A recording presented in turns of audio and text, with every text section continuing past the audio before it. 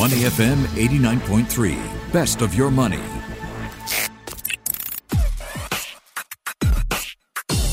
Money and Me on Your Money, only on Money FM 89.3. Lessons from the OCBC phishing scam that could mean better things for you if somebody tries to phish your details in the future. China cutting rates. Its central bank easing its policy interest rate. So really in stark contrast, PBOC with other major central banks, right? Like the Fed, we're looking to 4 rate hikes to contain inflation. PBOC taking a different approach. What does this mean for the yuan, which last year was the best performing Asian currency?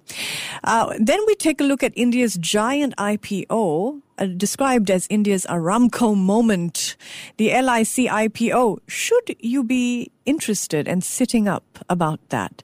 And then we take a closer look at MAS's new rules for the crypto space. New guidelines, I should say. They're not quite rules just yet. With Arun Pai, Chief Strategy Officer at Flow. Good morning, Arun. Good morning, Michelle.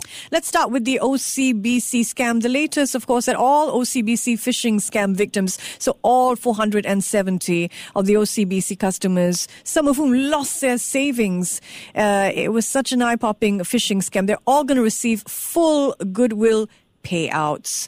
So that's great news for them. In the meantime, banks in Singapore, in consultation with MAS, say they're going to put in place more stringent measures in the next 2 weeks. These include removing those clickable links that you get in emails or SMSs from banks if you're a retail customer, lowering the threshold for fund transfer notifications. So you can sit up earlier if you see a fund transfer that looks suspicious. So lowering that threshold set at a default at $100 or lower. And then a delay of at least 12 hours before the activation of a new soft token on a mobile device. And I'm sure many people are cheering this one. Dedicated and well-resourced customer assistance team. So you have someone human to speak with if you have feedback on potential fraud cases. So this made a priority by banks. So Arun, a lot to get through here. I guess my first question to you is your overview. What are the lessons that can be learned by consumers and organizations in the wake of this huge scam? You know, Michelle, I might be biased considering I used to work in banking before getting into this whole fintech startup ecosystem. But other than the last point you mentioned, which I'm 100% on the same page as, wherein, you know, if there is a fraudulent case, the last thing you want is to be being made to wait for like 30 minutes, 60 minutes, or 90 minutes, which was sadly the case in this specific situation, just being kept to wait, and then finally some customer service person gets in touch with you, especially considering the number of issues were, I think, like 450 or 470 odd, right? Like, so it was not like tens of thousands that would have inundated the customer service line. So I think from that aspect, that was one big lapse in the security setup of OCBC. But from the other aspect, and this is where, you know, a personal bias might come in, and this definitely won't be the most populist opinion or view on your show, I fail to see where the bank kind of went wrong over here, because SMS was sent to certain individuals that might have had an incorrect link, or, you know, the A was in a different font or something, or whatever else, right? Like instead of OCBC, it was ODDC or something. And yet these guys and the individuals clicked it without knowing it, went ahead and gave their username and password. I don't know. I mean, me personally, when I log into my DBS account, one of the screenshots that always pops up is beware of phishing events, of scams, beware of SMSs being sent that's not from a trusted source, do not give out your username and password, etc., etc.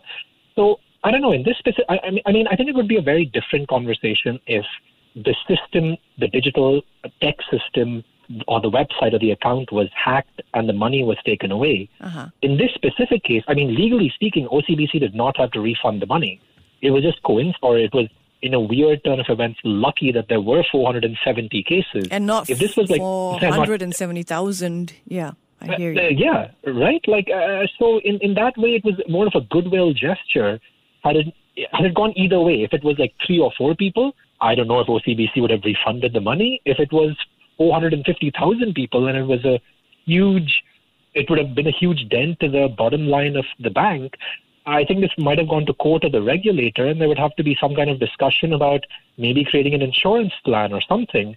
And then who pays for those costs? Eventually the consumers, right? So if I'm a user of the bank services, and I'm very careful about not giving my username and password to potential scam artists, why do I have to sit and pay a huge insurance fee because some people just click their links on their SMSs?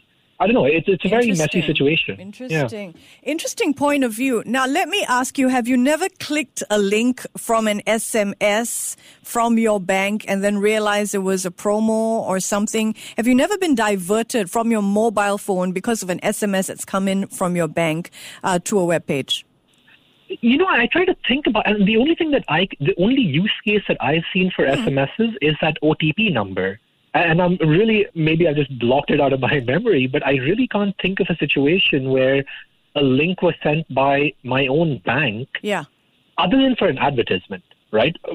See, it happens to me all the time. And I think that we are primed, and I'm glad to see that this is changing, so this won't happen anymore. We won't get clickable links in emails or SMSs from banks, because I think until this change that will take place in 2 weeks, we have been primed because we get these SMSs saying, click this link for your Christmas promotion for your Standard Chartered, Michelle, so that you can get $250 back when you spend $17,000 or whatever it is. And so people are used to doing that. And when you see this spoof SMS having entered this legitimate SMS chain, because you refer back and you say, oh, okay, I have had this notification from my bank and that was real, so why wouldn't this be real? Ordinary man on the street may not be able to differentiate if it's entered your legitimate SMS stream. So I think we've been conditioned to use our phone as a gateway to our bank, and we need more protections for individuals so this doesn't happen again, because it could. It's not that sophisticated a scam, apparently. It isn't. And I completely agree with you with the aspect of maybe not from banking, but, any other brand that's out there. There'll be emails that are sent, there are SMSs that are sent to avail of some promotion or to take a look at it, etc. I just feel that there should be a big line drawn here between clicking the link to look at an advertisement vis-a-vis clicking a link and going through that link to enter in your username and password. So, just being a little bit nuanced over here. If I clicked the link and some weird ad came up on my desktop and somehow that managed to copy my username and password because hypothetically if my bank website was open and, somehow they managed to scrape through that information, then I think the bank should be at fault. But, in this case, I think it's a little bit more murkier where just don't put in your username and password into websites that are through links or through anything else. But you're so conditioned to doing that. Even with the 2FA, you click you're on your computer and then you're sent to your phone in order to click on something and then you're sent back to your computer. This is part of the consumer journey in psychology, I think, these days when it comes to banking. Let me just shift. Yeah, go ahead. Yeah, no, I agree with you. I mean, it's legally speaking versus what the government has to do, regulation kicks in, and it's fantastic to see MAS being at the forefront of this. So from that aspect, great initiatives and definitely required. All righty. Any worries personally on the question, is it safe to keep my money in the bank? No, definitely not. I mean, if we go down the path of Japan where, 10,000 yen bills are being stocked, I think that's a much more dangerous situation. All right, because I actually hear people talking about this, that, it's almost something that you never thought you'd anticipate. You'd never have to think about losing money from your bank account. All right, here we go. What do you think of this idea of a handshake? So you know how it is, banks call you or you call the bank and you're trying to make a transaction happen and then you're expected to cough up all sorts of details. What's your first name? What is the maiden name of your mother? What is your first dog's name? But you don't really know if it's the real bank calling you or a scammer, and you're handing over all these details over the phone. So I understand this is being something consulted on by authorities. What do you think of the idea that banks should also verify who they are when they are expecting information from you in communication? I think that's a fantastic idea. Having some kind of a secret phrase or certain number of words which only has been entered in when you've created the account or something, and which will only like a true bank employee or someone will have access to that, asking them for that information back. I think that's it's a very smart way of protecting oneself, most definitely. I'm all for it as well. Am I the only one who interrogates the bank when they call me? Probably, yeah. Occupational hazard. All right, let's move to China now. China's central bank set its daily fix for the onshore rate at the strongest level since May 2018. So we know China's central bank has pledged to use more monetary policy tools to spur China's economy, drive credit expansion, and, it's sending a lot of signals. And this is one of the signals, of course. China's setting its yuan fixing at its strongest level since 2008. We know that the yuan did very well, one of the best performing currencies last year here in Asia. How do you think China's monetary policy, reaching into its toolbox, lowering interest rates, how do you see that impacting the yen and its trade surplus? Yeah, from one messy situation to the next, right? I mean, I think there are two main headwinds that China is facing right now. One is the property sector, which we've discussed about quite a bit in your past couple of shows, where it is quite precarious situation, right? You have a number of these property development companies that have tens or hundreds of billions of dollars of liabilities, and there's just no way for them to come out of this, because when all of these people start trying to do fire sales, there just aren't enough buyers out there in the market, and that tends to a very negative cyclical loop for prices to continue correcting. December, we saw a little bit of stability, but I don't think we've seen the last of that. That's something that the Chinese government wanted to get in front of, and hence come up with all of these safety mechanisms, trying to ensure that they can't take any more debt, try and wind down. And I mean, this can only happen in China, where they try and get the chairman or the founder or the promoter to use his or her own personal wealth to start at least settling some amount of debt. But anyways, I think that's one big issue that the government was facing. And this is potentially kind of like self-created. The second one is this whole Omicron, the new variant that's come up. And the bigger picture-wise, just China's COVID policy. Yeah. I mean, the number of horror stories, like I was reading this article about in Vietnam, these truckers who are bringing across fresh fruit from the country to China, they've had to wait anywhere from 10 days to 90 days, just letting the fruit rot in their truck because China's basically closed down its borders. I mean, if you read about how China's executing on this Winter Olympics plan of theirs, it's out of like a sci-fi novel, right? Where everything is completely closed off. Athletes can land, different trains, different buses, different pathways, you name it. It's literally like having, a country within a country that's completely segregated. And that's causing all sorts of issues when it comes to economic growth.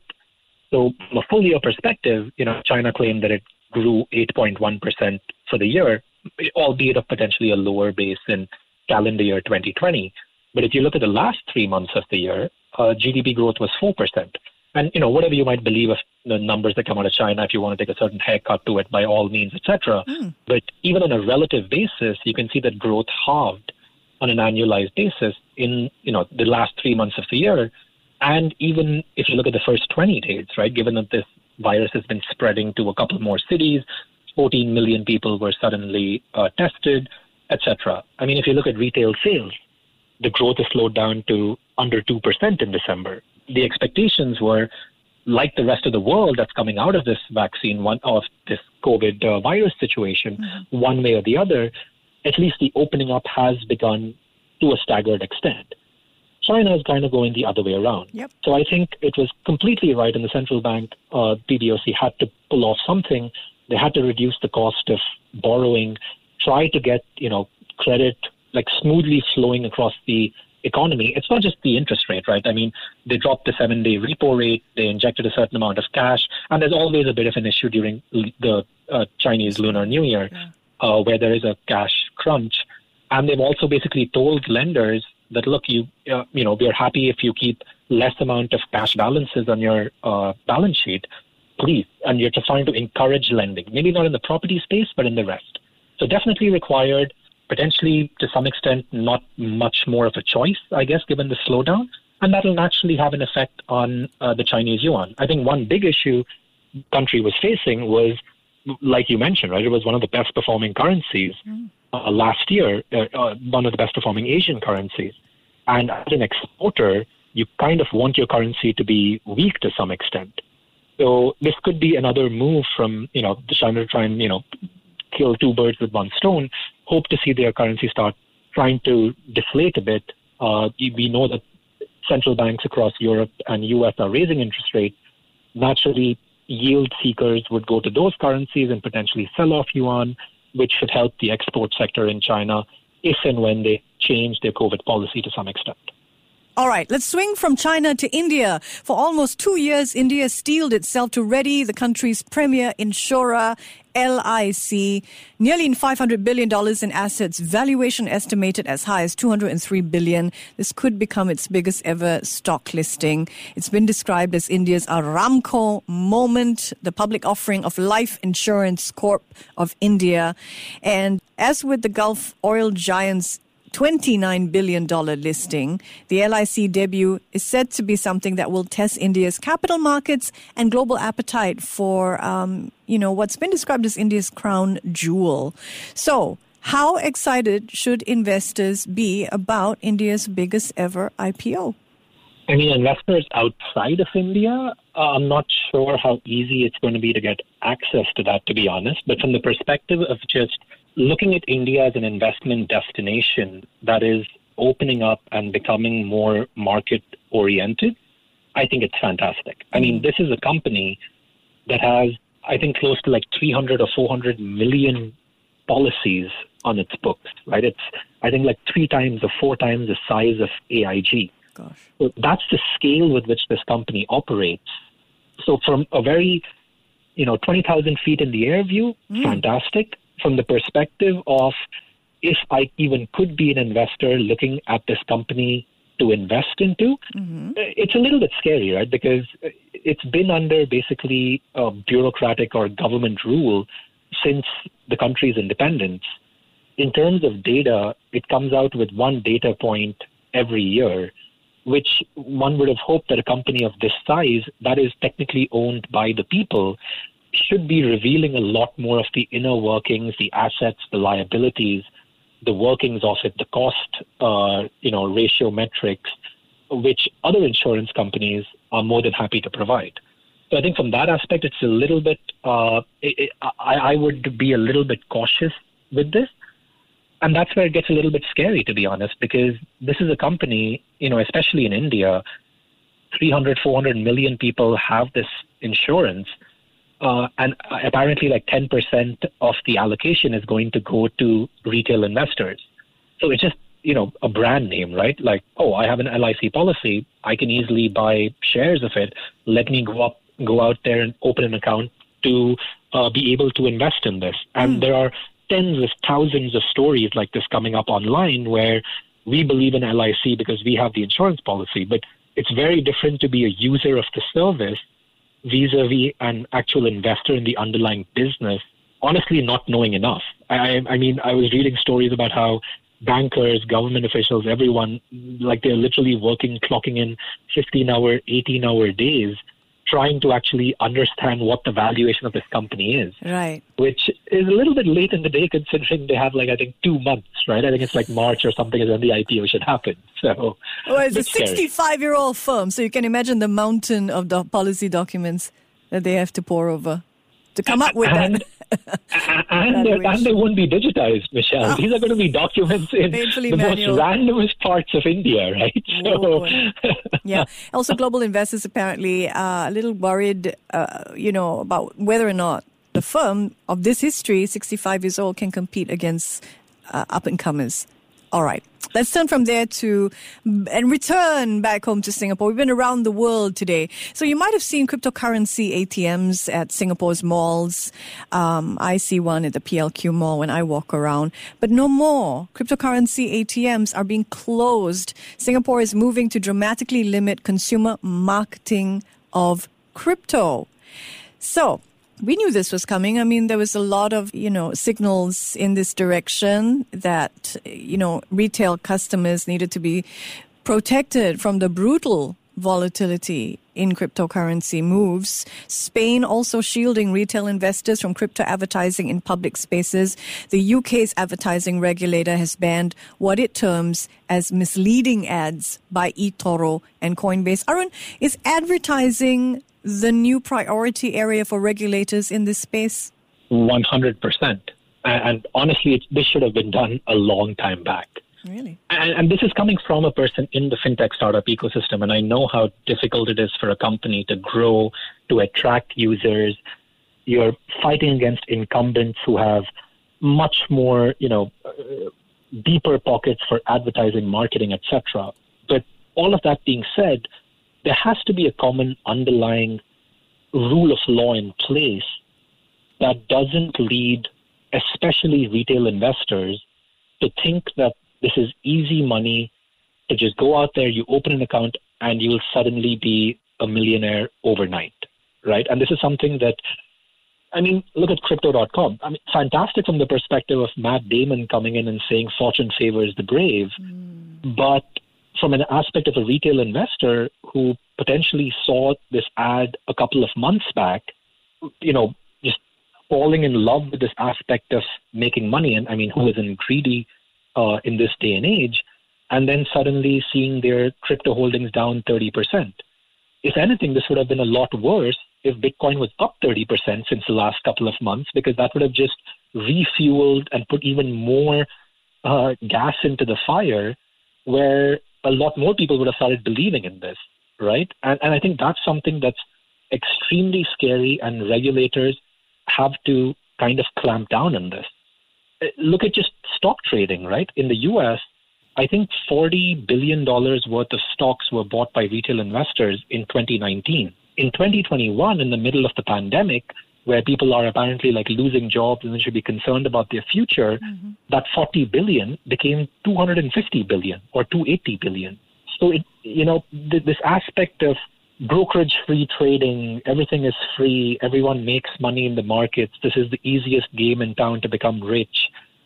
That messaging has prevailed so much through these various advertisements that have come out in the past couple of months, past couple of years for that matter. I think this is something that the government and the regulators across the globe should definitely be clamping down on. You would expect the co-chairman of the Blockchain Association to say that, yes, cryptocurrency is not a suitable asset class for most retail investors, but there are other ways of protecting the inexperienced from financial harm. So let's explore his argument, Chia Hock Lai. He says one alternative is to classify cryptocurrencies as specified investment products, much like structured warrants or futures. So you go through an assessment before you can invest in cryptocurrencies. Are there perhaps less heavy-handed ways of perhaps dealing with the risk stemming from investing in cryptocurrencies? I do feel that an avenue should always be provided to people, and government shouldn't interfere that much in the way a person can manage their own finances.